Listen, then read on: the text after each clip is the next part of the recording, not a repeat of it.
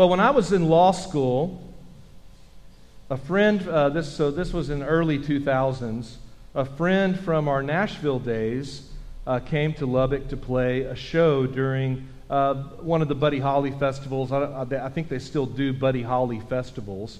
And so the Buddy Holly festivals were always fun. We had special shows. I was a performer at a theater. I was like the Elvis impersonator at a theater. I know you can totally believe that. I had the suit and everything. I was the Elvis at a theater called the Cactus Theater in Lubbock, and so we'd perform regularly there. And it was always fun. The Buddy Holly shows and festivals were fun because a lot of other people would come in and do shows in different places around town. So one of our friends from Nashville days, he had been in a band that had some fame, a country band called the Mavericks. And so he was the bass player in this band called the Mavericks. And so through him, we met a lot of other famous people and were able to do a lot of really neat things musically because he kind of took us under his wing. He helped us get some recordings made. He was married at the time to Trisha Yearwood. And so we would go out to their house and she would cook for us, and she makes a really good grilled cheese sandwich.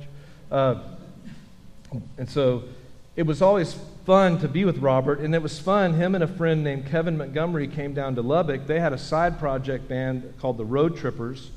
And Kevin Montgomery, his sort of an interesting thing about his story, Kevin's father was Bob Montgomery, who was Buddy Holly's first singing partner, wrote some of Buddy Holly's songs, then went on to become a very famous producer in Nashville after Buddy Holly had passed away in the 60s, 70s, and 80s. He was a very popular producer there. Kevin's mother, Kathy, had sang on some of the Elvis recordings in the 70s. She was on Suspicious Minds and In the Ghetto. And so it's always fun to, hang out with people like that have that kind of pedigree. And I think that particular time, that year of the Buddy Holly Festival, I don't think Melissa went to the show, but Tommy Alsop remember that? He was doing a show at a restaurant. Kevin and Robert and Al and me went over to go see Tommy Alsop, who had played lead guitar for Buddy Holly before Waylon Jennings played for Buddy. And then he left the Buddy Holly group and started a recording studio in Odessa. And actually, Melissa's dad had a band. Him and his brother were called Terry and Tommy. And Tommy Alsop had them come out for his record label, AOK Records, and they cut a single. They are a A and a B side of a record, and we have the 45 of it. It's really awesome to listen to it. And so that's kind of this, lots of musical intertwining and things like that that are always kind of fun. And I look back on those things, and I just can't believe some of the people that I've met. So anyway, we were hanging out with Robert and Kevin, and they had a player in their band. It was a guy named Al Perkins. And so this happened on a couple of occasions when they would come down to Lubbock, and Al would be playing with them, dobro, lead guitar player. And of course, Al is probably one of the best musicians I've ever heard. And he was touring with these guys on their side project.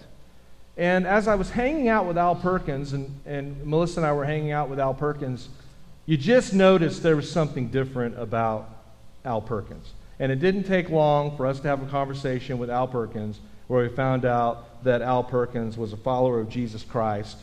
There's a movie out called Jesus Revolution. Have y'all heard of this movie? It's a movie about the Jesus movement that took place in the late 60s, early 70s with Chuck Smith, Calvary Chapel. Well, Al was in L.A. at the time.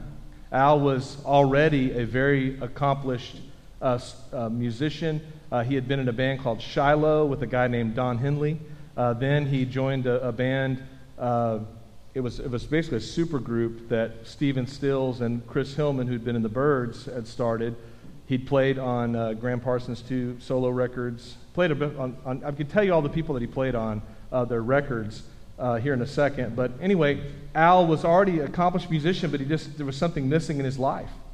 And so he showed up when they were. If you've seen the movie, they moved to a tent, and that's Al went to that tent one day and became a Christian. So he was saved in that, and he was still this was 30 years later, still walking with Christ was still the thing he wanted to talk about. And you could talk to Al Perkins about all sorts of things. You could talk to Al Perkins and you could say, what's it like to have 3 Grammys? Because Al has 3 Grammys. You could say, what is it like to be named the 17th best studio musician of all time in L.A.? What is it like to play on hit records? He's played on everybody's records. He played for the Eagles, Emmylou Harris, Donna Summer, Dolly Parton, Graham Parsons, Manasseh. He was in that band with Stephen Stills. He played on Garth Brooks. He was the steel player on Garth Brooks' Sevens record. He played for Kenny Rogers, James Taylor, Cher, Bob Dylan, John Denver, Winona, Patti Loveless. Just recently, he's almost 80 years old. He played on Miranda Lambert's latest record last year. So if you want to talk about a guy who can play the pedal steel, who can play the dobro, who can play the drums, who can play the electric guitar, who's played on Rolling Stones record, I mean, it's when you look at his accomplishments, it's mind-blowing. How many songs you've grown up listening to on the radio, and he was the guy playing guitar on it. But that's not what he talked about. He didn't talk about any of that. He just, and the thing, you know, everybody respects him and they know that he's so great. And nobody would ever question Al Perkins' authority on the steel guitar. He's one of the best in the world. And if Al Perkins said, here's how you need to play this, that would need to be how you played it. It would be unheard of to question his musical authority. And the thing about it is, here was a guy who was the most accomplished. When Al Perkins walks into a room of musicians, he's the most accomplished musician. He's the best one in the room. If he came in here today, he would be the best musician in the room, and you know what he would do? He probably wouldn't play. He'd probably be happy to listen to us play. And we're not the best musicians in the world. And the thing that he would want to talk about is his Lord and Savior, Jesus Christ. And that's just the kind of guy that he was. He was more interested in talking about his faith than he was the fact that he was there, a musician or whatever. And you know, the Apostle Paul is the same way. The Apostle Paul loved the people. He loved the churches. But there did come a point, and of course it would be unheard of, we would say, to question a guy with such a resume as Al Perkins. But you know, Paul had quite a resume too. And people were questioning Paul's resume in the Corinthian church. And so Paul, as much as it pained him, as much as it would have pained Al Perkins if we'd said, tell us everybody's records you've played on, he wouldn't have wanted to do that because he's such a humble guy. He was such a humble man. And it pains Paul in the same way as what we're about to read. It pains Paul to trot out his resume. In fact, Paul calls it foolishness. He says, me having to do this is so foolish. And so he does it. In our passage, Paul is going to give his resume as an apostle. And he's going to say, this feels like foolishness to do this. But then ultimately, as he gets down to the bottom of the resume, he says, but I just want you to know that I'm weak. I really do want to boast. If I'm going to boast about something, I don't want to boast in all of this suffering and danger and so on. I want to boast in my weakness. And really, as we come to the conclusion of chapter 11, as we move into chapter 12, remember what Paul is saying is that believers, even though we might have authority to boast in a lot of things, as believers, what our heart should be is to boast in our weakness, not in our strengths. Christians don't have power because we stand strong. Christians have power because we're willing to get on our knees in prayer. We're willing to bow before the Lord Jesus Christ and say, I'm weak and I need Jesus. Not I can do it on my own. That's really the point of our sermon and our text today. As though there are things we could say or we could brag and boast about ourselves. Really, the most crucial thing about a Christian is his willingness to boast in his weakness and in his heart for Jesus Christ. Let's break down the last part of chapter 11 this way. We'll look at verses 16 through 33. So if you'll turn in your Bibles to Ephesians. I don't even know what I'm thinking of Ephesians. 2 Corinthians chapter 11. We'll do verses 16 through 33. Here's how we can break it down. Verses 16 through 21, we'll talk about Paul's foolishness. In verses 21 through 27, Paul gives his resume as an apostle. In verses 28 and 29, we look at Paul's empathy. And then in verses 30 through 33, Paul's weakness. That's kind of the roadmap there. So let's read about Paul's foolishness. Look at verse 16. So we're in 2 Corinthians chapter 11, verse 16. I repeat, let no one think me foolish, but even if you do, accept me as a fool, so I too may boast a little. So these super apostles have been coming into the church, and they're braggadocious, and they're like those flashy TV evangelists that fly in the jet planes and have the nice clothes and have all the wealth and opulence, and you look at the set of their TV show, and it just looks like everything's plated in gold, and all the curtains are royal blue, and you're thinking, wow, those people must really be blessed by God, or they must really know how to get people to give them their money, one of the two. And so, I think it's the latter. So here are these super apostles that have been coming to church and saying, listen to us, don't listen to that Paul. Why would you listen to that Paul? He's always in jail. He's always sick. He's always suffering. Don't listen to him. If God was really blessing him, why would he be having such a lack of success everywhere? And so they wanted them to listen to these super apostles, as Paul called them. They weren't really super apostles. They were terrible false teachers. But Paul said, oh, y'all listen to these super apostles, but you don't listen to me, who's actually an apostle. And you're really impressed by the super apostles, and you're not impressed by me. And so Paul's going to show them where he stands in relation to these super apostles by giving them his resume, but it pains him to do it. He keeps calling it foolishness. Look at verse 17. He says, what I'm saying with this boastful confidence, and he says, I'm saying this, not the Lord. I'm not saying this as one, as the Lord would, but as a fool. And he says in verse 18, since many boast according to the flesh, I too will boast, for you gladly bear it with fools, being wise yourselves. You gladly bear with fools, being wise yourselves. For if you bear it when someone makes a slave of you, or devours you, or takes advantage of you, or puts on airs, or even strikes you in the face. To my shame, I must say we were too weak for that. What is Paul saying here? This is one of those strange passages where you read it and you're like, what is he talking about? Here's what he's saying. I am going to tell you guys why you should listen to me. I don't want to do it because I think it's foolishness. I don't want to do it because we don't come in and operate like this. But here's the truth. All you guys seem to do is listen to bragging. That's what he's telling them. You guys listen to people that come in and brag to you, so I'm going to have to come in and brag to you because you put up with it from everybody else. I'm going to make you put up with it from me for a minute. So he can make his point. And so now he gives his resume. Now he's going to show his actual apostolic authority as opposed to the false teachers that he's calling the super apostles. He says, but whatever, look at verse, the end of 21. Okay, so we could maybe call this like 21b.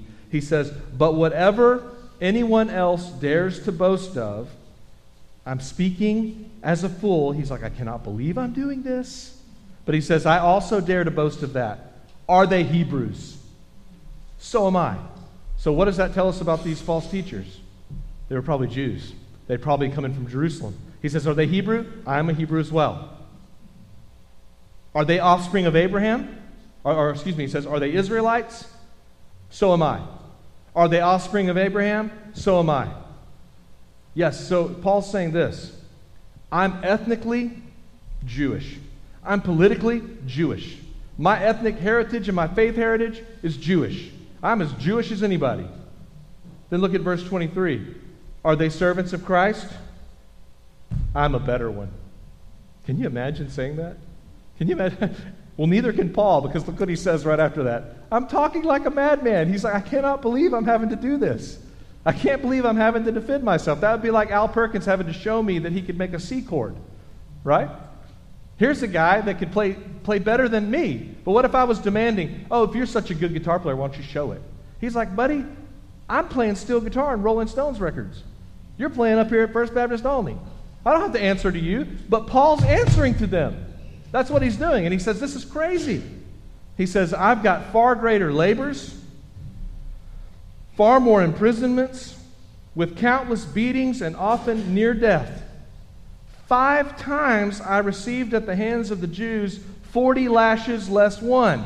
Now this was a Jewish punishment they called the 39 lashes, because they thought if you got 40 lashes, what would happen? You would die. So what they would do is they'd have someone hold your hands and someone hold your feet, and they'd stretch you out. And first they'd start you on your back, and they would beat your chest and your stomach 13 times. Then they'd turn you over and beat your back 26 times.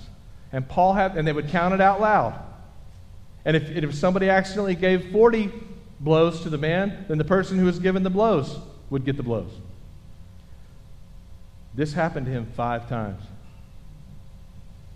Can you imagine? You've had this done to you before with a whip. And you know, if I go in here and preach, they're going to hold me down and they're going to beat me 39 times. And he did it anyway. Then he mentions another punishment here. 3 times I was beaten with rods. Now that's a Roman punishment. And what the Romans would do is they would tie you up, usually upside down, and they would take a birch stick and they would beat you until they felt like they needed to stop. They wouldn't stop at 39. And then since they had you upside down and they had your feet right here, they would take those rods and they would beat your feet until the bones in your feet broke. And this is happening to a guy who walks everywhere he goes, all over the ancient world. Can you imagine? Then he says, once I was stoned. This is recorded in Acts chapter 14, verse 19. Paul was stoned in Lystra, and they thought he was dead, and he wasn't. And so he got up from the stoning. God protected him from being killed by the stones. 3 times I was shipwrecked. I think if I was shipwrecked once, I probably wouldn't get on another ship. He was shipwrecked. A night and a day I was adrift at sea, on frequent journeys. And then he begins in verse 26 to talk about dangers. I think he mentions it 9 times or maybe more than that. You can count them. I didn't count them. On frequent journeys, in danger from rivers, in danger from robbers, danger from my own people, danger from Gentiles, danger in the city, danger in the wilderness, danger at sea, danger from false brothers, in toil and hardship, through many sleepless nights, in hunger and thirst, often without food, in cold and exposure. Wow. So Paul talks about his credentials. He talks about his service to Christ. He talks about his suffering for Jesus. Talks about all the extreme dangers he experienced. And I think that maybe, what about all this danger stuff? I think what Paul's saying is, my devotion to Christ is extreme. Doesn't it look extreme to you when one is willing to endure all this because they love Jesus Christ? Do you have an extreme devotion to Christ? Are you willing to suffer hardship? Are you willing to serve in these ways? Are you willing to suffer in these ways? Why was Paul? Because Paul was convinced. Because Paul had met Jesus. Paul had met Jesus there on that road to Damascus. And when he met Jesus and when he spent those days where he couldn't see, he was shown his great need for a Savior. He was shown the consequences of his sins to the detriment of his soul and his eternal life, like Jessica mentioned to us in her testimony. And he knew that he needed Jesus. And he was an extreme follower. He had an extreme need, and his response to the gospel was extreme. You too have an extreme need, and your response to the gospel should be extreme. Now, are people going to beat you 39 times or with rods and break your feet? No. I mean, think about what we consider a sacrifice. It's a lot less, isn't it? But we're not even willing to make that sacrifice. So as we read this, I don't think that means go get on a boat and see if it'll sink. But I do think it means we need to think, is my followership of Jesus Christ, is it worthy of the name Christian? Am I willing to do what it takes to live for Jesus Christ? And Paul was concerned. If Paul were here today, he'd be concerned about that for you. That was Paul's heart. How do I know? Look at verses 28 and 29. And apart from other things, I've mentioned all this. There is daily pressure on me of my anxiety for all the churches. Paul had planted all these churches, and they were on his mind. How do we know? Because he was writing them letters. He was wanting to know how they were doing. He was giving them instruction. He was doing his best. He didn't have email. He didn't have FaceTime.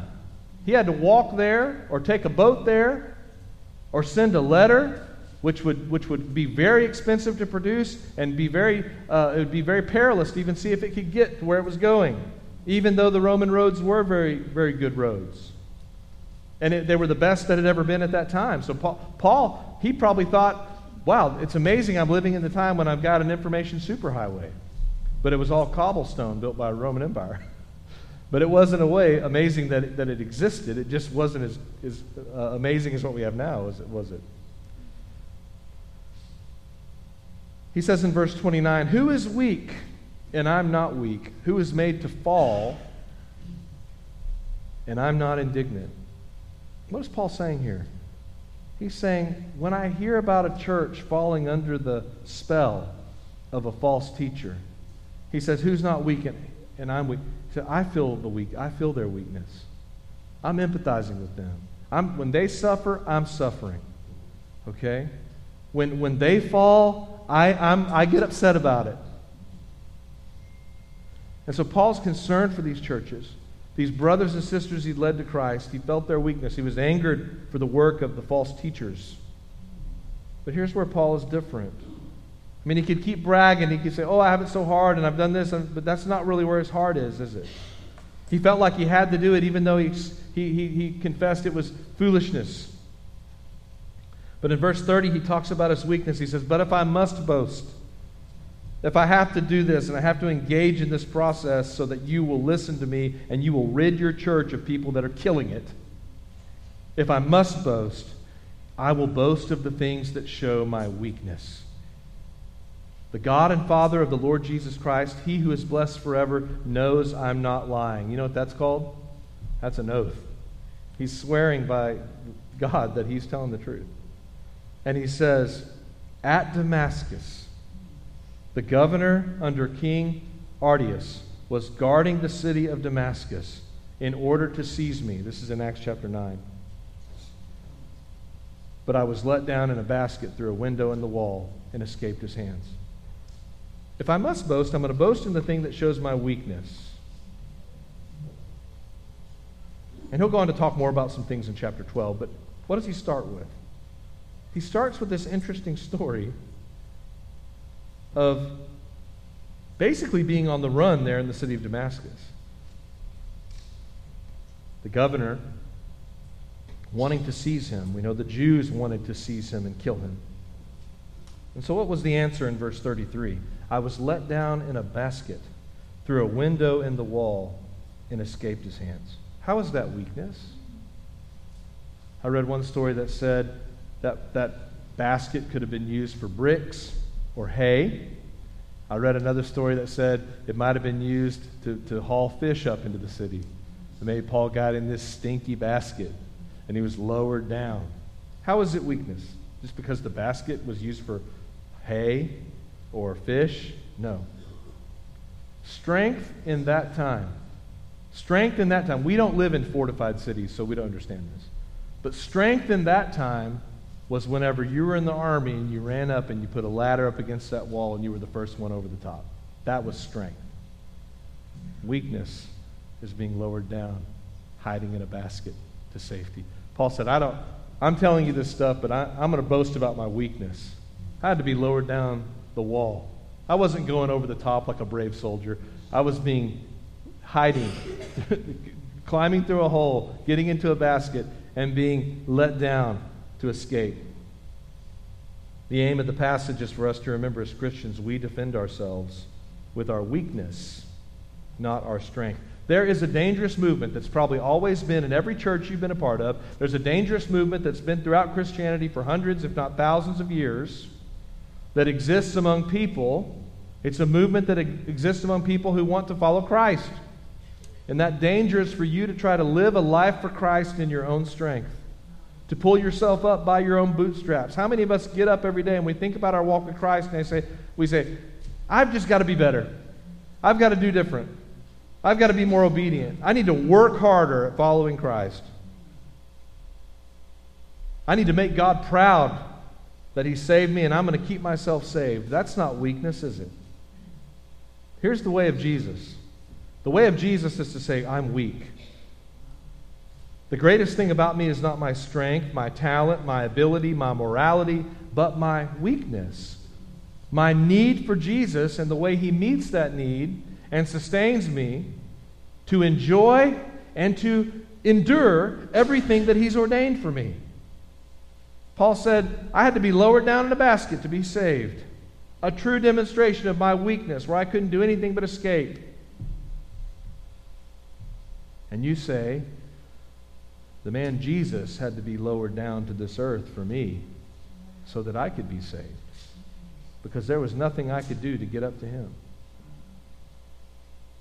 That's the point of the passage. If we boast in anything as Christians, it is the fact that we're weak and we've acknowledged our weakness. It's not us trying to climb up to God. It's our weakness saying we have to have God do the saving. That's our boast, is that we're weak, but we have a strong Savior. I'm weak. My Savior is strong. I am weak, but He is strong. We teach that song to our kids. It's one of the first things that they learn. So I wrote Al Perkins as I was writing this sermon. I thought, man, wonder how he's doing. And so I found his website, Al Perkins Music, and I told them about how when I was reading this passage about somebody who just has a great resume but just boasted in their weakness.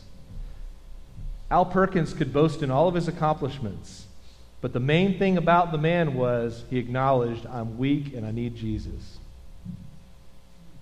And that's why I thought of him as I started writing this as an illustration for the sermon.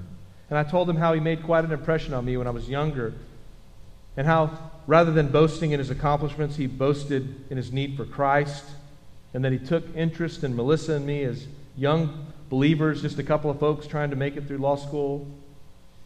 And I opened my email yesterday, and he had responded to my email. I didn't know if he'd get that or not. It was just through a form on his webpage.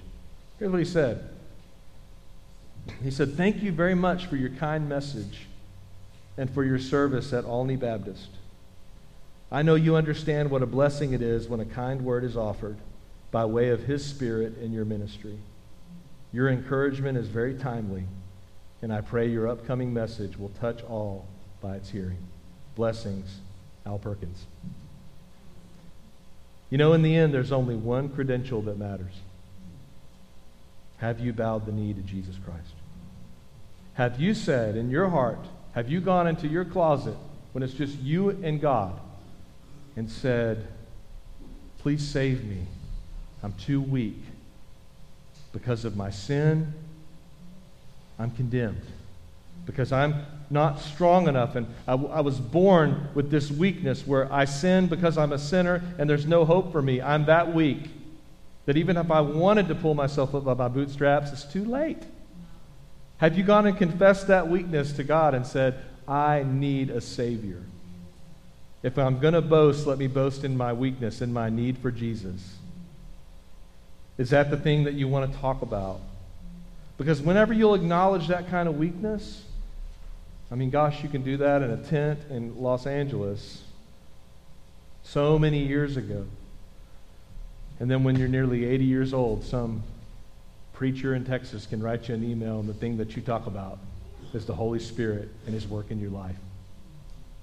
That's amazing, isn't it? You're probably never going to play steel guitar on a Rolling Stones record. You'll probably never play on a Garth Brooks album or whatever.